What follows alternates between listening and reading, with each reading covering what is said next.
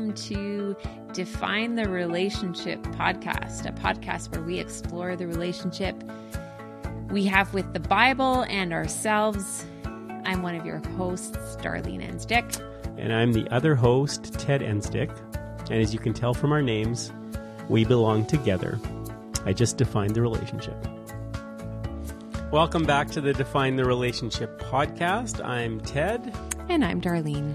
And we are once again going to dive into the work of Peter Enns, how the Bible actually works. And we're making quite a bit of progress today. We hope to connect with chapter 10 and also get into chapter 11 if we don't get too into it in chapter 10. But I think we're about 2/3 of the way through the book, and we can see the end. So in this one, the chapter 10, the chapter title is Treasures Old and New, and Enns uses an image of basically cleaning out the basement, culling the stuff that we have, and thinking about how do we decide what will remain, what needs to get adjusted, and what will we toss out. And he says that that's a good image for how we deal with the Bible and how we process it, that we can only keep a tradition moving forward if we are always engaging in that process of deciding what's going to remain and what's going to be discontinued. What struck you about that? I mean, this is a bit of a theme that we've been seeing a lot in this book, that there's this constant task of looking at what is and figuring out what makes sense going forward. Is there anything that we're learning here that's maybe a little bit of a new angle on this, or? Yeah, I think what's exactly what you said, that reinforcement of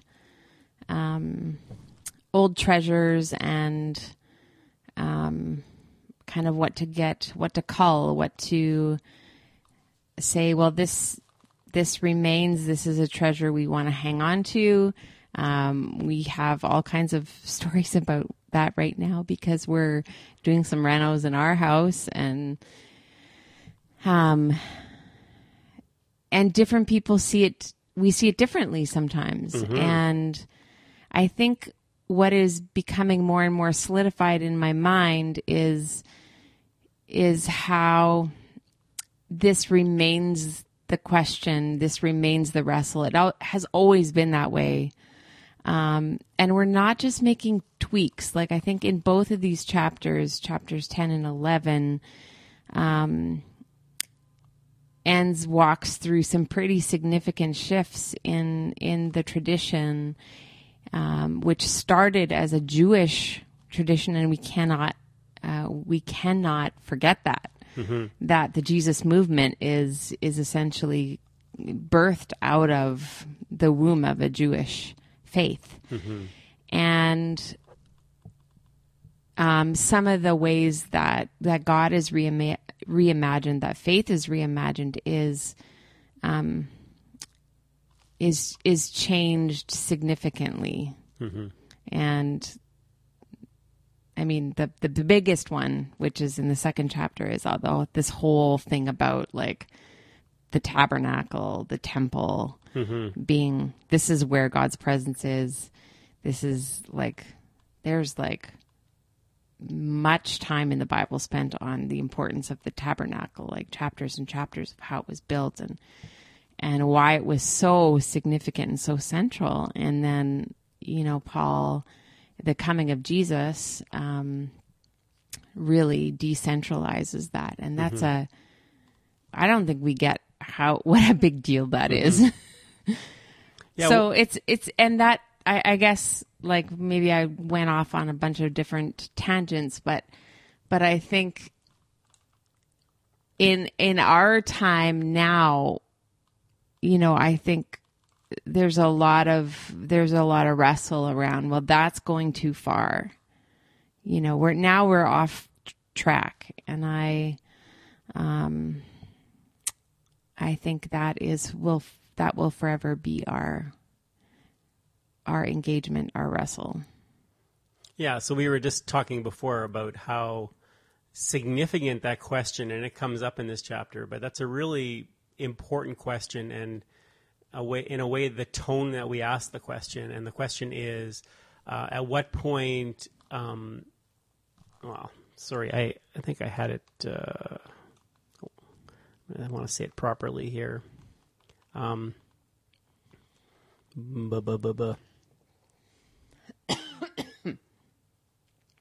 totally can't find it now.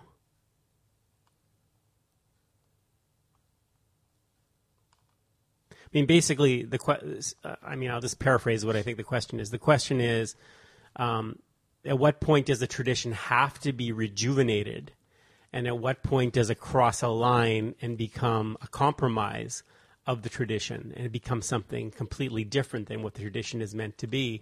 And that often that question gets asked kind of in a negative way, to say like, oh, I think we might be getting off track here. You're changing things.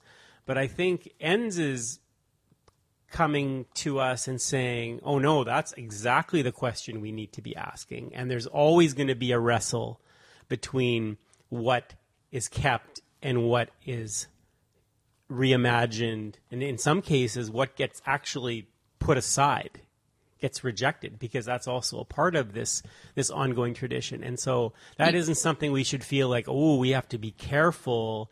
It's more like we have to engage it, and we have to come at it with wisdom, and we have to invite, I think, in the Christian tradition, there's a sense that we're not on our own in this. We do it in community. The Holy Spirit is actually active in the process. It's something beyond ourselves, and we must engage it. You had said at the beginning of this, like, at what point do we have to rejuvenate it? And I think at every point. Mm-hmm. Like, there's never a point where I think now is a time where we don't rejuvenate. It's like, this is what our tradition has always done and must always do. So there's never a point where we say, yeah, I think we can like stop reimagining now, or I think we can stop rejuvenating. Yeah. Right? Yeah. Yeah, exactly. One thing that really, that I just thought was an interesting way of putting it, early on in chapter 10, as he's talking about, I mean, we're really moving in the book, we're moving into the New Testament period, and we've been moving into how Jesus reinterprets and reimagines the tradition and the people who write about Jesus and stuff. And there's this sentence: the early followers of Jesus, though they too engaged the tradition creatively, did so for a very different reason, remembering about the Babylonian captivity, and where the people of that time were asking, well, God seems to be abandoning us. What does this mean? Where is God? Who is God? But for the followers of Jesus, it's a bit of a paradox, because they're trying to wrestle with how God has suddenly become really close. God is actually present in Jesus in a fleshly way. And so in a sense, they're trying to reimagine this from a completely different perspective. Yeah, I think that was one of the things that struck me also in that chapter, was how in the coming of the Messiah was a very unexpected thing for the Jews. They were not expecting what came. Yeah, they were expecting something, right? But this was not what they were expecting. That's right. And so all the, Do you want to say a bit more about like what they were expecting and how Jesus was very different than what they're expecting? Like, is there something specific that we should be focusing on? Well, I think, one of the stories in the chapter, which was a new interpretation of a very common story of the Jesus getting mad and, overturning the tables in the temple.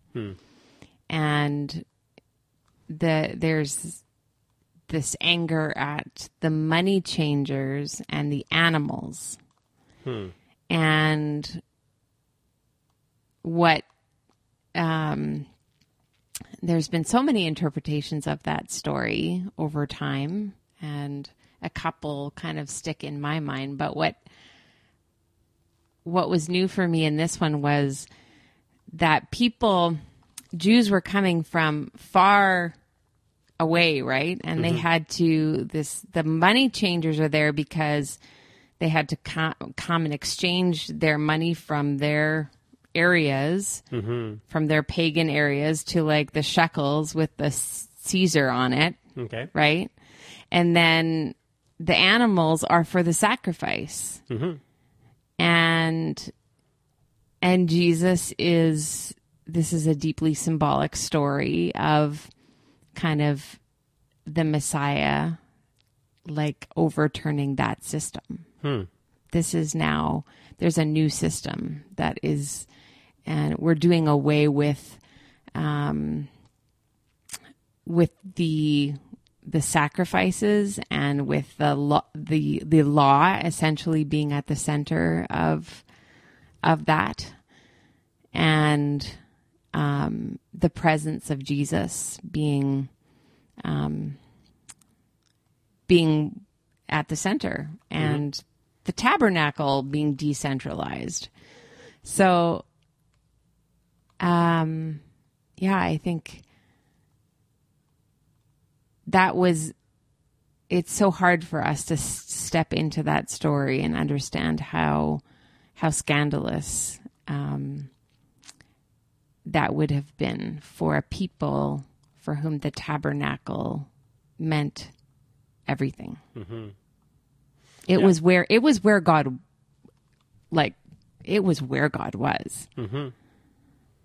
Yeah. Like we're jumping around a lot between, I think we're getting into chapter 11, which is fine because I think we were trying to think of them together. Yeah.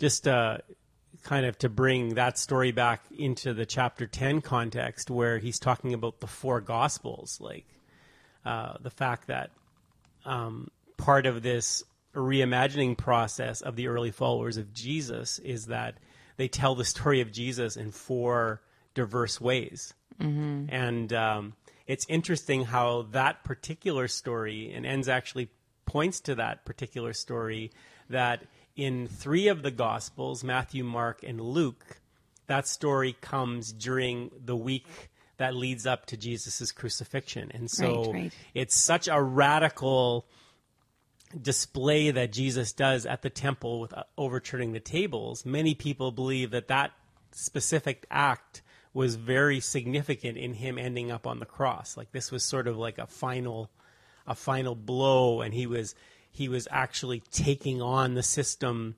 in a very overt way, and this ended up getting him killed. And in the Gospel of John, this story actually ends up being right at the beginning of the story. And Enns makes the point. He said, like, why did the writer of the Gospel of John do that? Like, what's going on there? This was a decision that was made by the writer to put it there, and Enns kind of sort of surmises that if that really happened that way in terms of the chronology, Jesus would have never lasted very long. Like if he would have overturned the tables immediately, like the book of John seems to suggest, that would have gotten him killed a lot quicker than it was. But it just again this shows how the followers of Jesus are really trying to communicate different things and different emphasis of what's going on and establishing different ideas. And like the book of John is his theme is like to show Jesus's sovereignty. Yeah. And at every point, that's the lens that John is kind of going after. Yeah. And so, that maybe that is why, one of the reasons why John might have put that in a different order. Yeah.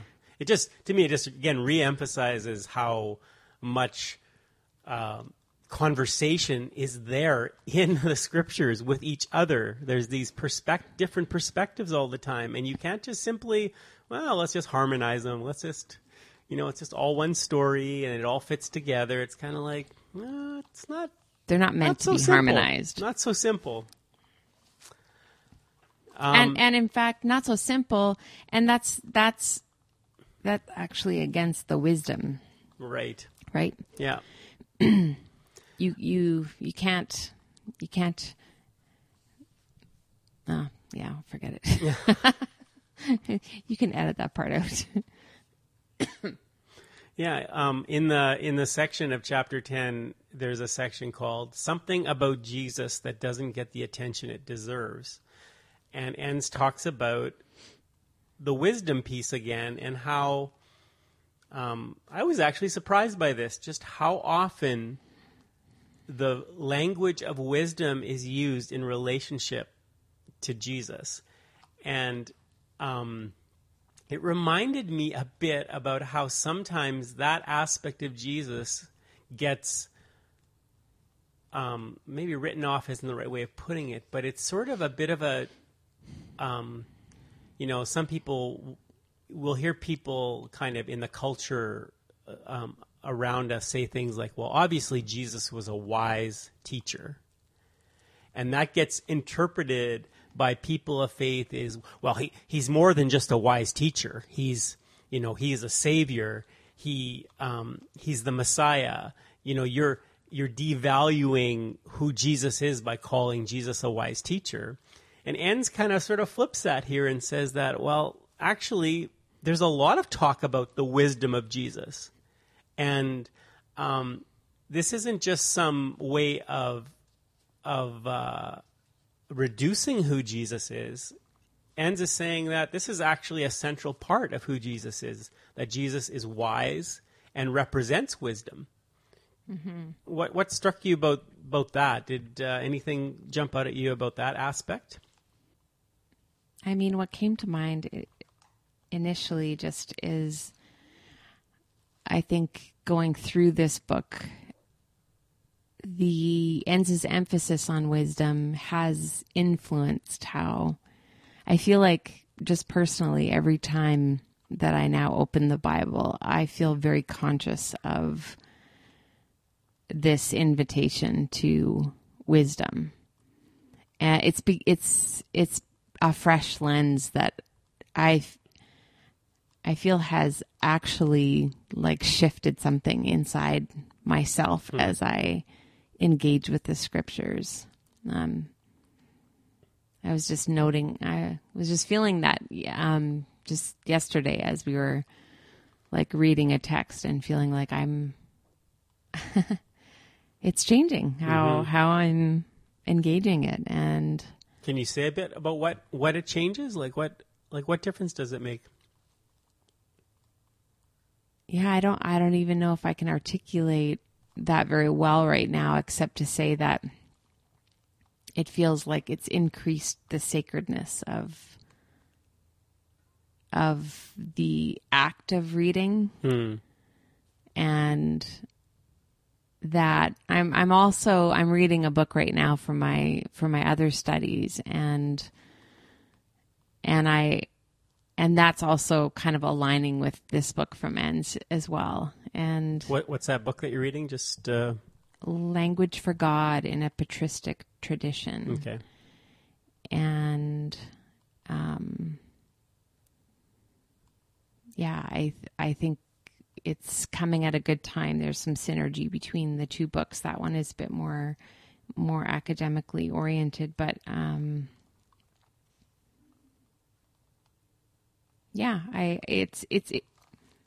I don't know what to say more except that it's impacting how I'm, that there is wisdom. Like in this other book, everything, the early church fathers and mothers in their interpretation of scriptures, there was this understanding that everything you read is meant for something good, to teach something, to be something good. And so that's again, like, look for it, search for the wisdom when something isn't aligning or when something is different. This is like this is for something good and And so the search for wisdom becomes a bit more like, ooh, this is fun. Yeah. These problematic passages, they're not problematic. They're fun. They can really invite this sacred responsibility, and this reimagining has felt freeing. Yeah. Yeah, that's a good way of putting it. I know one of the things I've noticed that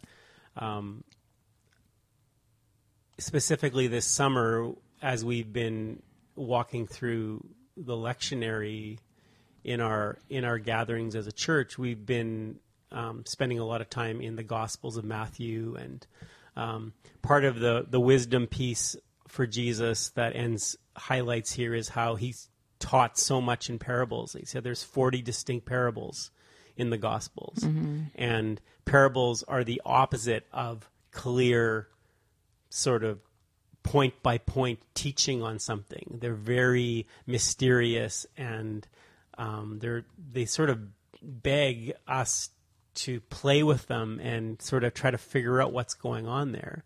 And one of the things that I've been kind of noticing in myself in approaching stuff is I'm less prone to think about, when I come to a teaching of Jesus or a story or a parable, to kind of think like, well, what's the right interpretation of that? Like, I've got to find the right interpretation. And sometimes people have very, very different perspectives on what could be going on in a particular story. This past week, we were talking about the connection between Jesus and the Canaanite woman who invited Jesus to heal her daughter. And there's kind of Jesus comes off as rude and dismissive of this woman, and refers to her like she's a dog.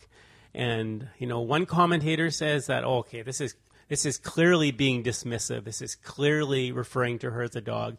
And another commentator comes to it and says, no, there's something more playful and more endearing happening here. What feels rude to us on the surface is actually more of a bit of a dance between Jesus and this Canaanite woman, and he's drawing out her wisdom and her faith in this thing. And it's kind of like, well, maybe it's not about what is the right interpretation, but maybe we need to wrestle with different interpretations, and maybe in different seasons, the one interpretation will actually impact us differently than in another season, and so it feels a bit more like, I don't have to be so caught up in what's the right way to approach this. So I agree totally.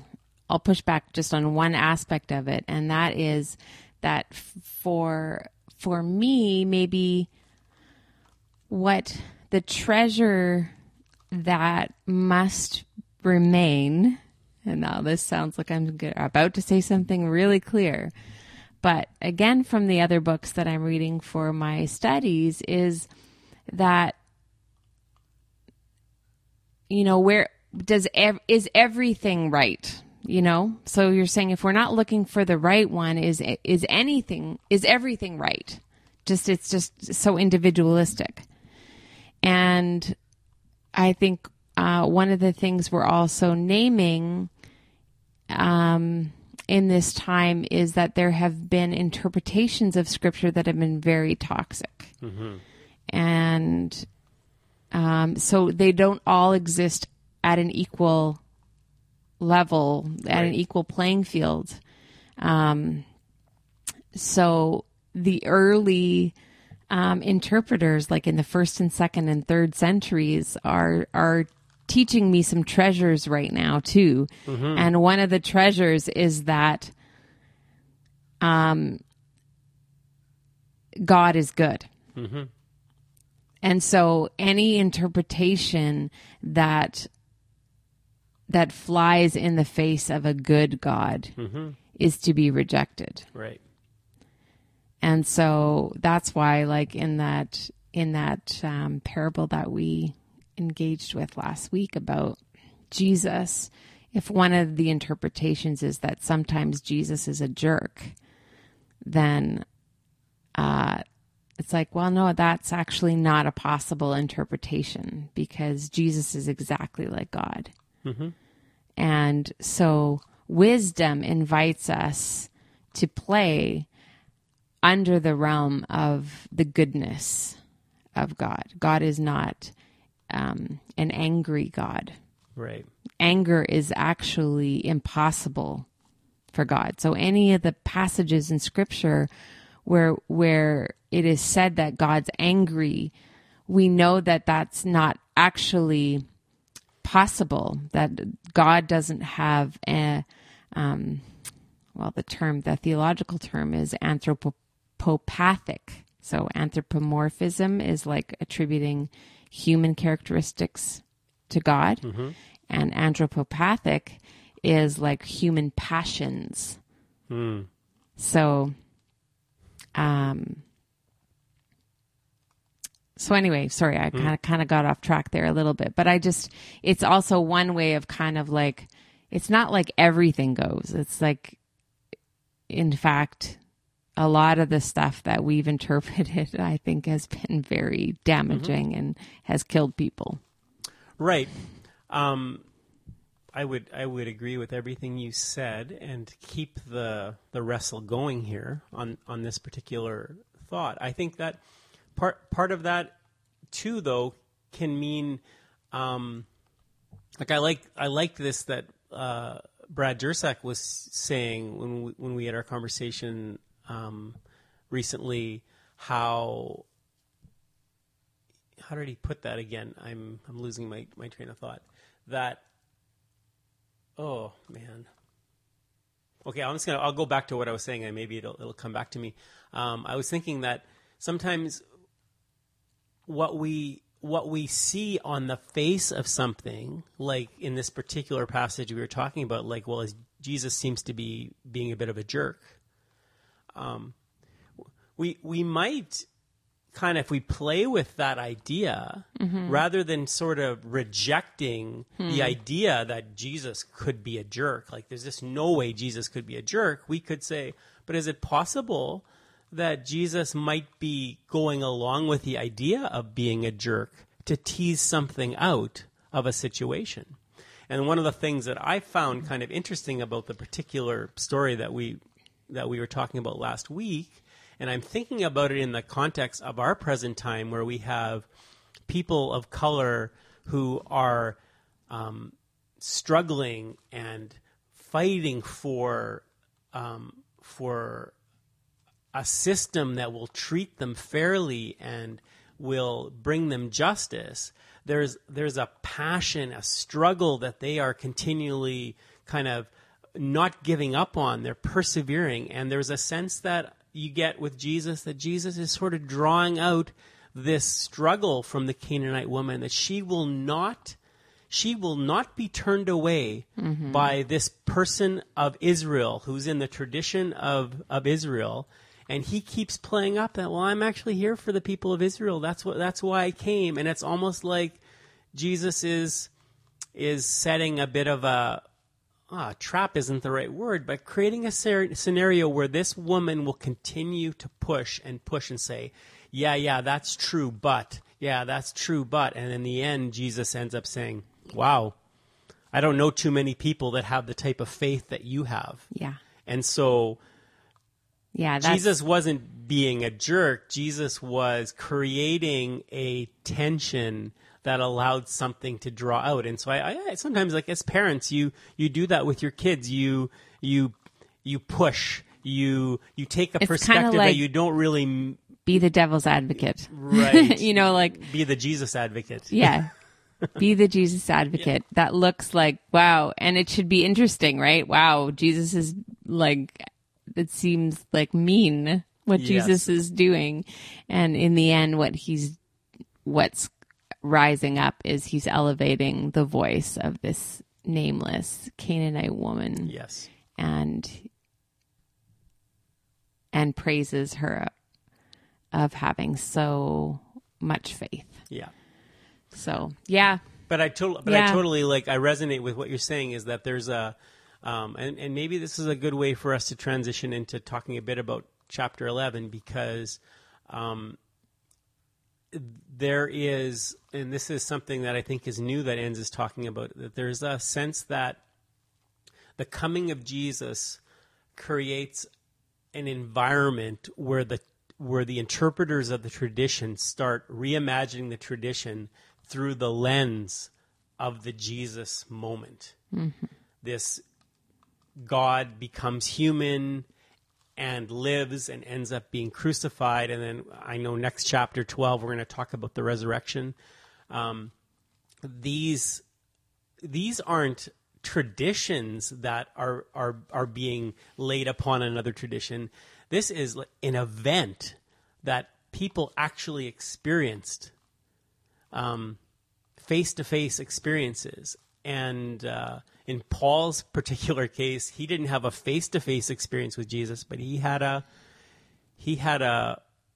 religious experience with Jesus where Jesus met him on the road. And so this experience becomes a lens to interpret the tradition. And so some very radical shifts come out of that. So maybe we want to move to that.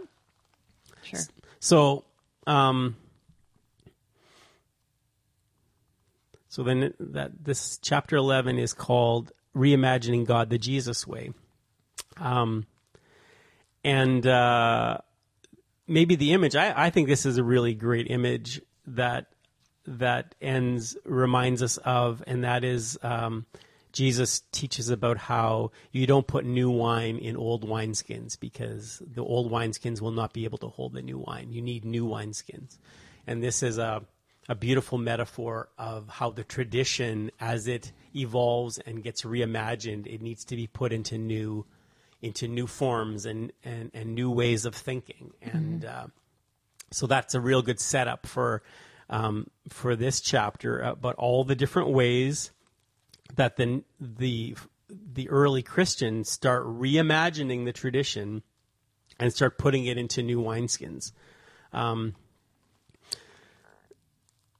Which part? I mean, I noted that there are three areas that Enns talks about being radically transformed by Jesus and or the followers of Jesus. And that one is the law. Specifically, he talks about circumcision and the eating of unclean food, and how Paul interprets those things. There is Jesus and the temple, which you were talking about earlier, about the significance of how the temple was at the center of the Jewish worship, and then now the temple gets decentered by Jesus. And then the third one was land, about where God is and possession of the land. And there's some very major reimaginings that are happening. Which one do you want to pick up on that kind of you found most significant? Well, the one, the law that kind of kicks it off is, I don't know if this is maybe this is a theme running throughout each of them, but the marginalizing of the law or the decentering of it, as we've talked about it, is like what's happening there is not is that our obedience. So the Israelites, for so long, your obedience is to the law. Mm-hmm. And then what happens through Jesus, the huge shift, is Christ's obedience, right? Mm-hmm. To go through the crucifixion and to kind of turn that entire system on its head.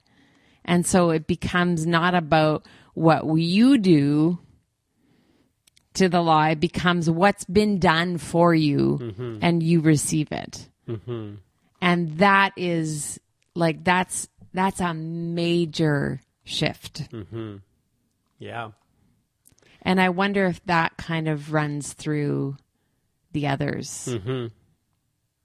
Yeah, I mean, I definitely think so. Like, I this actually might be where he talks about it in chapter 10 when he's talking about the Gospels. But I believe he talks about, for example, the story of Jesus and the woman at the well.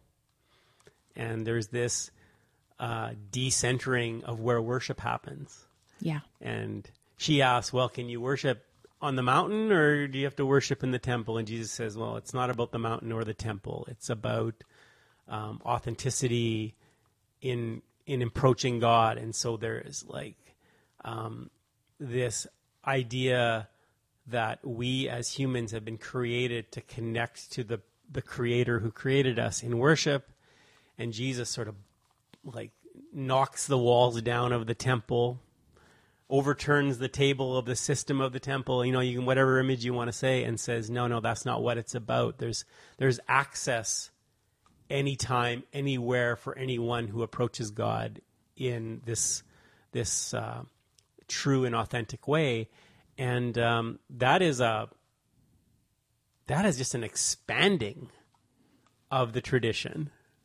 Yeah. It's taking something so significant about tradition and saying like it's not connected to this place or this people or this way of doing things, but it's much, much larger than that. And that's a huge thing that happens as they reimagine the tradition through Jesus's experience. Especially because, the heart of the tradition, the Jewish tradition, was the Torah.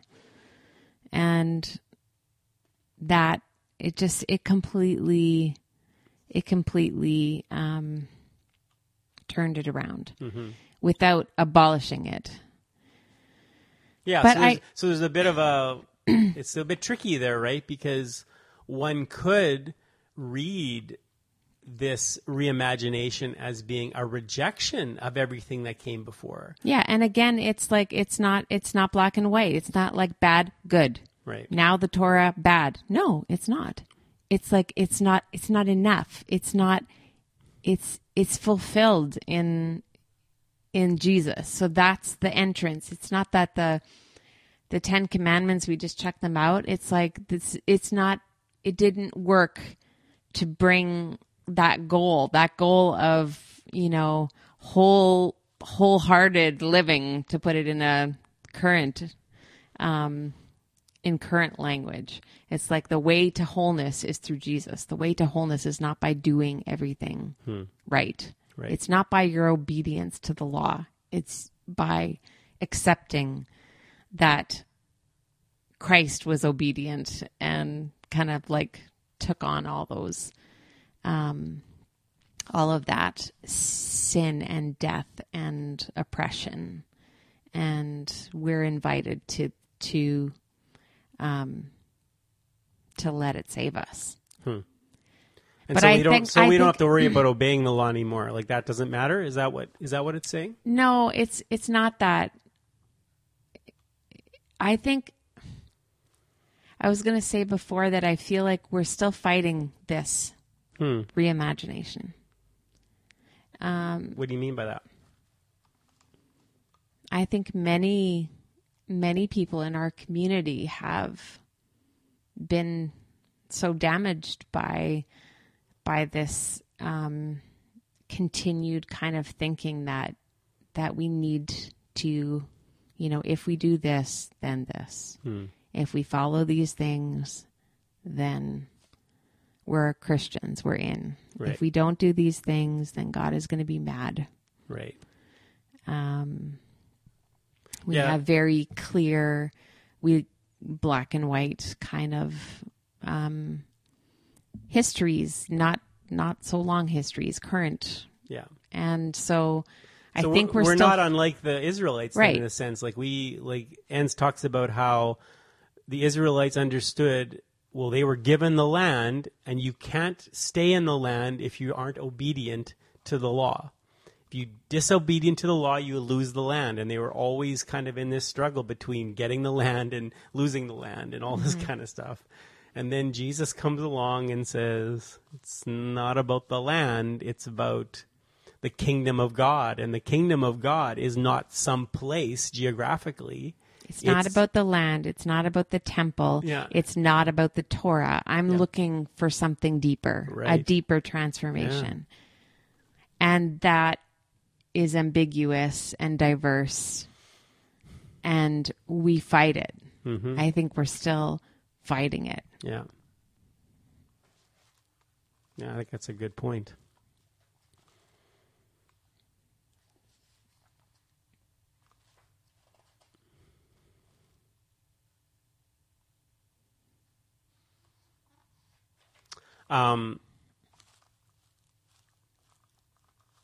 It's probably and just to you want to say more about that? Put one more point on that, Yep. like,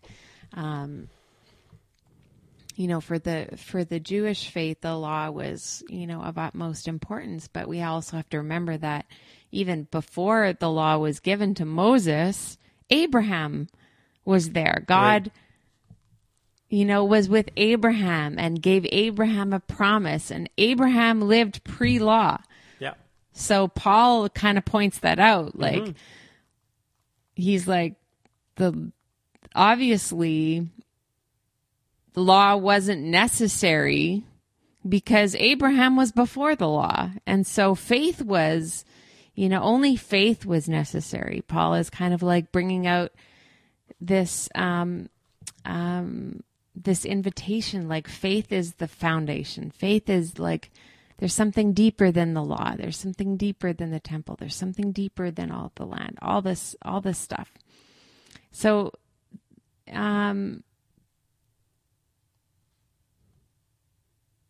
that's Paul reimagining for the people to say, you think the Torah, you think this is like the heart, the center. And I'm telling you, there's a new heart. There's a new center. But it's also interesting that, and picks this up. He says, like, at the very end, children of Abraham. And he says that even in the New Testament, you have this wrestle where Paul is saying that, well, it's all about faith. Look at Abraham. It's all about faith. And then James comes along and says, well, yeah, faith without works is dead. Yeah. Why? Look at Abraham. And so here they are having this intramural squabble. In a way, I mean, and says it's almost as if James is thinking about Paul's teachings as he's writing this. Yeah. And he's saying, okay, but there's a tension here between faith and works, and they both appeal to Abraham. It's both maddening and kind of freeing to see this happening there in the inspired Word of God that is the Scriptures.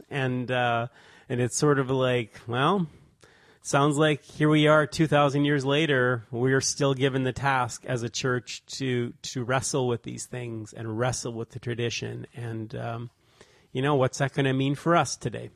Well, yeah, and maybe we should, not in this episode, but maybe we should spend some time talking about, like, what's the upheaval, like, that we're wrestling with.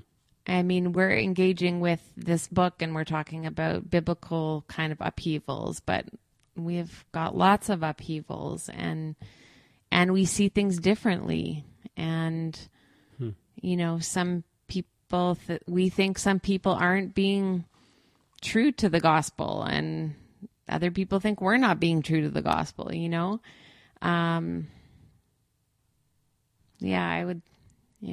think it would be kind of good to go, okay, so how do we deal? Let's get super practical. Yeah. How do we deal now? Yeah. And as they say, that's why we get paid the big bucks, Darlene, to continue to deal with it. Yeah. All right. Well, I think that's a good place. I think we covered a lot today. Next episode, we're going to continue with what it's like to reimagine through the eyes of Jesus and thinking about the death and resurrection of Jesus. And then I think we'll close off the book with the last two chapters the following episode, and then maybe we will start the follow-up of the follow-up. So we'll get into what we talked about today. And we're still holding out a little bit of hope. We have a bit of an in with maybe through our relationship with Brad Jerzak. He's invited Pete Enns to do the foreword to his next book on the Bible. And we're hoping that maybe, it's not what you know, it's who you know, and we might be able to bring Pete Enns' the actual Pete Enns into this podcast, and we can wrestle with him and see what we get from that. Wouldn't that be fun? Or maybe if that doesn't work, we'll just get Darlene's dad to join us, and then we can say we had Pete Enns on our podcast as well. That would be fun too. Might even be more fun. Thanks for taking time to wrestle with us, and we will see you next week. Bye-bye. Bye-bye.